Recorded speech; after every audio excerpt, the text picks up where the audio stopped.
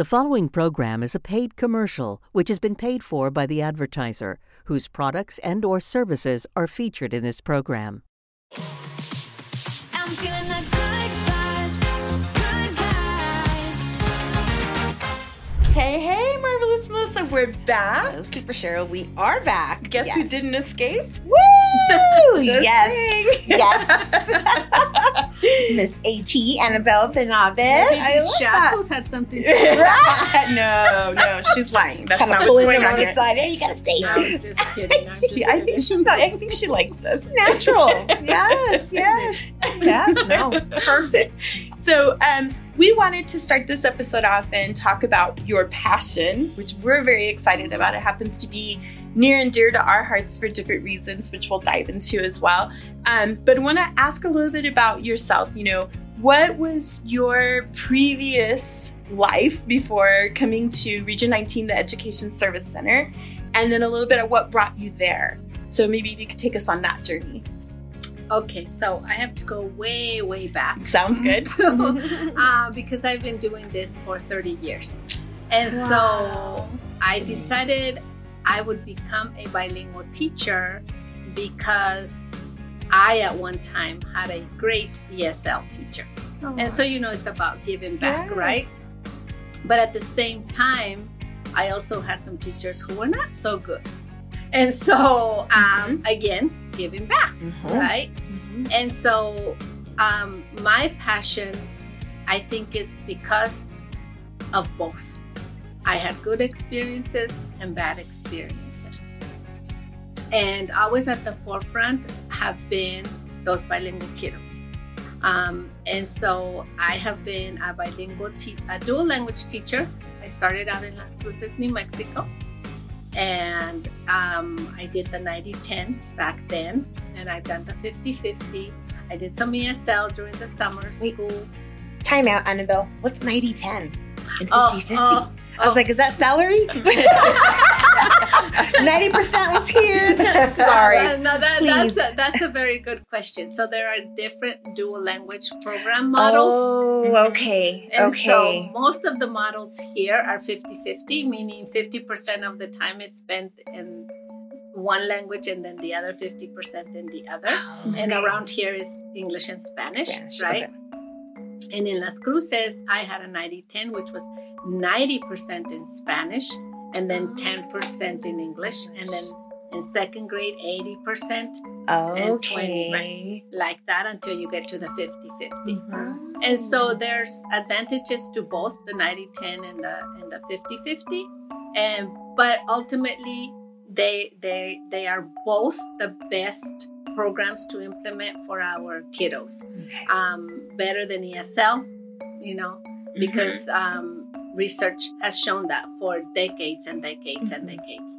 And ESL is total immersion. Is that what it is? ESL is just that, English as a second language. If you look it up on the Texas Education Agency, Chapter 89, it will tell you the goal is to learn English. Exactly. You learn English.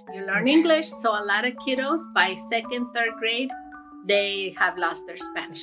And that's where you have the no sabo kids. Right. No sabo. They can't speak to their grandparents. Right. They can't even speak to their parents sometimes because we've taken that away from them. And that was me. I was a no sabo kid. You're a no sabo kid? No sabo kid, yes. Because the ESL, and not only the ESL, but society tells you. Yes. Right. Society tells you that English is, accepted, respected, and nothing else is good enough. I remember my daughter when she was a little toddler.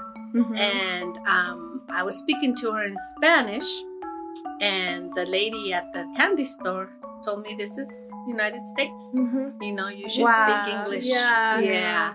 So that thinking still exists. Yes. It still does. I've heard many adults say that, even in a school setting, they say that. And so that's where my passion comes from. That, language is who we are. Right. You take that away from us and you are cutting our roots. Right. Then growing up, I grew up in Juarez, and my mom was very, very involved in school. And then we moved to this country, and she no longer feels welcome. Wow. So as a school principal, I vowed that was not going to be me. And so, my marquee on the south side was in Spanish.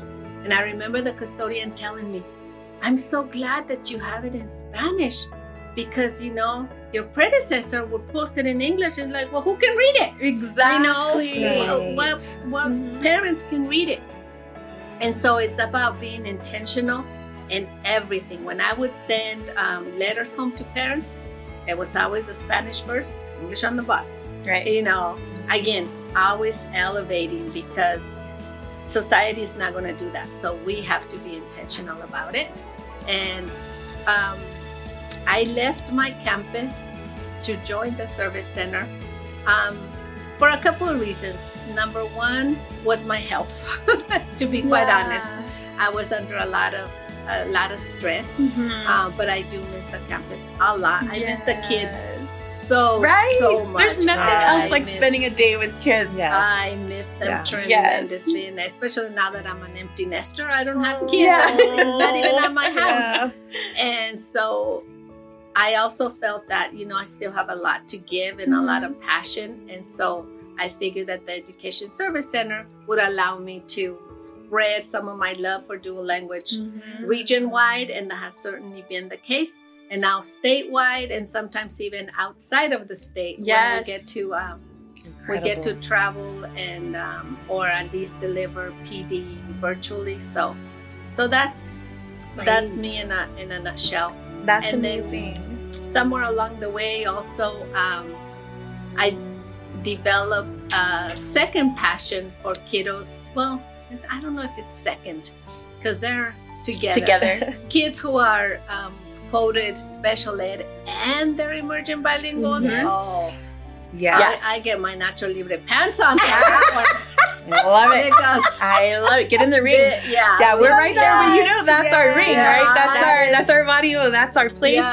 And we've been trying to get the message out, Melissa and I, when we do these podcasts here at KPAX. We always try to get the message out that they're diverse learners with diverse needs and abilities, right? Absolutely. And then you throw in language, which is so powerful. And I know for me growing up, it was pretty powerful because my mother's Hispanic, grew up outside of El Paso, went to a school outside of El Paso, very close by, and she spoke Spanish, but the entire community was Spanish, like from, her parents, and her grandparents owning the grocery store to church to, whatever they were doing, whatever she was involved in. And then went to school for the first time, and they called it primer, right, which is first grade back then. And she was actually held back for refusing to speak English. And she told, and by the way, the school district was run predominantly by people who were American, just white, not in Spanish. They didn't reflect the students that were there. So I loved as a principal, you had your marquee because you were reflecting your community. And so she fought with them. She was 6 years old and fought with them and said, who am I going to speak English to? Who's going to understand me after this? And so they held her back.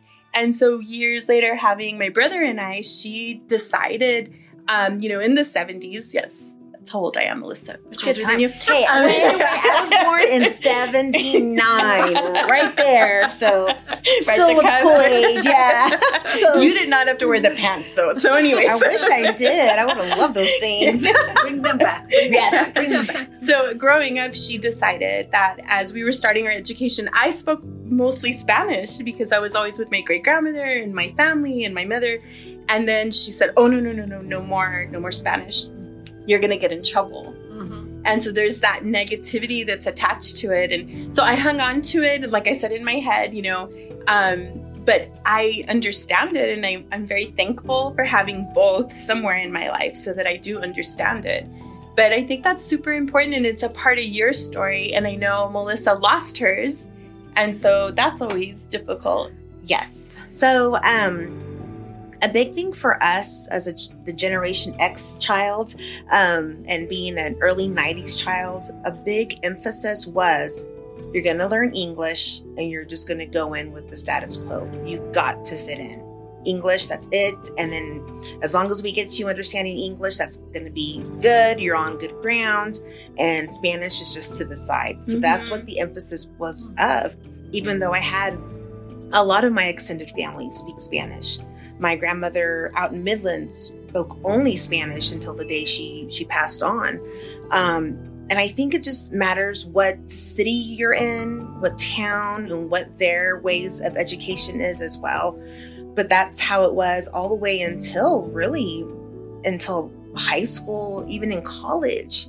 But I'm just so happy that we still have a long way to go. But I'm happy that now there's a little bit more celebration than there was in the 90s. And embracing. And I know people still get fearful of anything that's different, but you're seeing more of that embrace. And I'm really thankful from a culture standpoint of that being celebrated in the classroom, not hidden away, and not just with, Spanish, but with all cultures.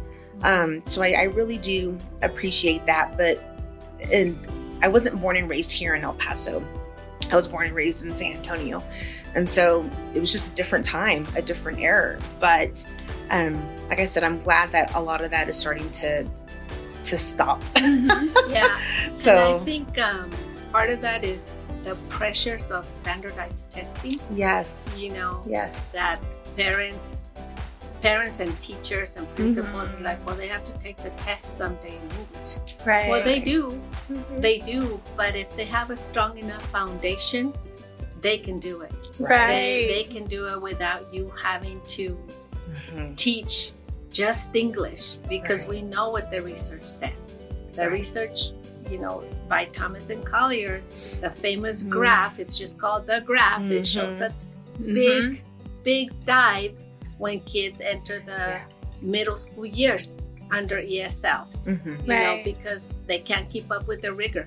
Right. They can go under the radar at the elementary school level, but then middle school, middle school and high, they can't. And so if we give our kiddos and their families the pride, then we also have to give them the voice. And that's why our conference is so important to us. Because as a parent, you can go ask questions. You can go say, hey, wait a minute, they have this program down the street. Maybe I should go down the street. Right. Or how come we don't have it here?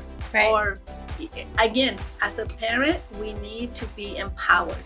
And same with our special needs kids that we were talking about, right? Yeah. Often you will hear parents say, and even teachers and administrators, oh, well, special education trumps bilingual education. No, it does not. No, it does not. You look at the whole child. Yes. What are their needs? And if they can have their special needs met in a bilingual classroom, then do it. Because we know that they can be successful. There's only a small percentage of kiddos who need to be in a very restrictive setting, where they cannot and will not have access to a dual language education. But that's a very small percentage. Right? And again, the parents are the ones who can be that advocate along with the teacher. So that's my passion also. Speaking of, I am excited about the updates with the LPAC, form now. When the parent comes in and fills out the form, there's some changes to that. And there's also some updates on considering the progress for the students and the exit criteria, if you will. So now one thing I noticed is that there's like a progress on there. So I'm like, yay, it's not just you must be this, and this, and this. It kind of has a little bit of flexibility. And so I appreciated that a lot. It does. And we'll find out more as the state releases some of this data. But yes, now we're looking at progress, not just, did they grow this much? Right. Given some of the limitations with COVID and access and so on. So it sounds like that progress is going to be more individualized, which is needed. Yes. That's right. We're all on our own different journey, as you can see, but we're all still here to surround our diverse learners, whether it's through language or honoring their language that they're thinking. And because again, it relaxes the brain when you're able to be spoken to or understand your universe, right? In the language that comes to you the quickest. Yeah. And for some of us, both of them come to us at the same time. Yes. Which is what we call translanguaging, right? Yes. When I can switch de un idioma para el otro just because I can. I love that. That's the way my mom speaks all day long. And a Spanish and English, yeah, I love and it. a lot of people frown upon that. Right. Like, stick to one language. I'm sticking to one language because of the setting. Right. But if it was a different setting, Mm-hmm. I can turn it off and on as natural as Yeah. can be. Yeah. And that is so actually cool. an asset. Yes. It shouldn't be Yes. frowned upon. No. So It's helpful cool. for everybody around you too to pick Yeah. up the different words that they're starting to understand. It includes everybody right. when you translanguage. That's probably one of my favorites, just because I grew up in a household that's what my mom does. So Yeah, we do that. it's normal. I do that Yeah. all my love life. that. Yeah. Yeah. You know, again, it's just about the context. It's Right. the setting, right? You Yes. wouldn't do that anywhere. Right. It's because again, it's frowned upon depending on where you're at. Right. But Yeah. it's that's how flexible our brain is, our Right. bilingual brain, and all the cognitive benefits that the bilingual Yes, brain has. yes. I was thinking you have a really healthy brain. Because I it keeps going hope back so. to Yeah. your dendrites, or what's that PD on? Yeah, get your dendrites growing. It's just a teacher thing, anyhow. Yes, yours are like that nonstop. Well, you know, So- there's actual research that says those of us who are bilingual, we Yes. have less chances of, Getting acquiring dementia. yep, See, that's what I'm saying. You got the healthiest true. brain right It's now. healthy. yeah. I love That's that. awesome. So all of those benefits, those are the things that we're going to talk about during our conference too, Yeah. to parents, to Amazing. teachers. We ordered some huge posters so that they're out there for Good. everybody to understand. Lots of resources. All the value. You are a plethora of resources, and we would love to invite you back when we get more updates, maybe on LPAC, or dive into another part of it, because this is something we could all go, on and on with. But more importantly, our community benefits from these conversations here in El Paso. So we appreciate you. Oh, we thank you so Yes, much for thank being with us. you. How was Thank you it? so much. It was You're good? great. Yeah. Yes, thank you. It was good. Thank you. Yes. Thanks for joining us here at K-Box for our Good Vibes Only, our 19 Sped Lounge. So Marvelous Melissa and Super Cheryl, thank you so much. Yes, thank you, Annabelle. Thank Well, you so much. I need an acronym Awesome, with mine. Annabelle. No. Yeah, something No. Spanish. No. Let's language it. Not awesome. Awesome. Amor de Annabelle. I will think of one. We'll, Yeah. we'll talk to Claudia. You know what I like personally? Authentic, because I say it like it is. And There it's you a go. cognate, right? I love Yeah, that. Authentic Annabelle. Well, thanks But- again for being here. Authentic. Thank Annabelle. you. Thank you. Authentic. Thank you both. The Special Education Information Center is proud to provide resources and interactive features to help bridge the partnership between schools and families. Live chat with experts as we help you understand your child's disability, your rights, and what options are available to you. Spedtext.org. I'm feeling the good vibes, good vibes. The preceding program was a paid commercial which has been paid for by the advertiser whose products and/or services are featured in this program.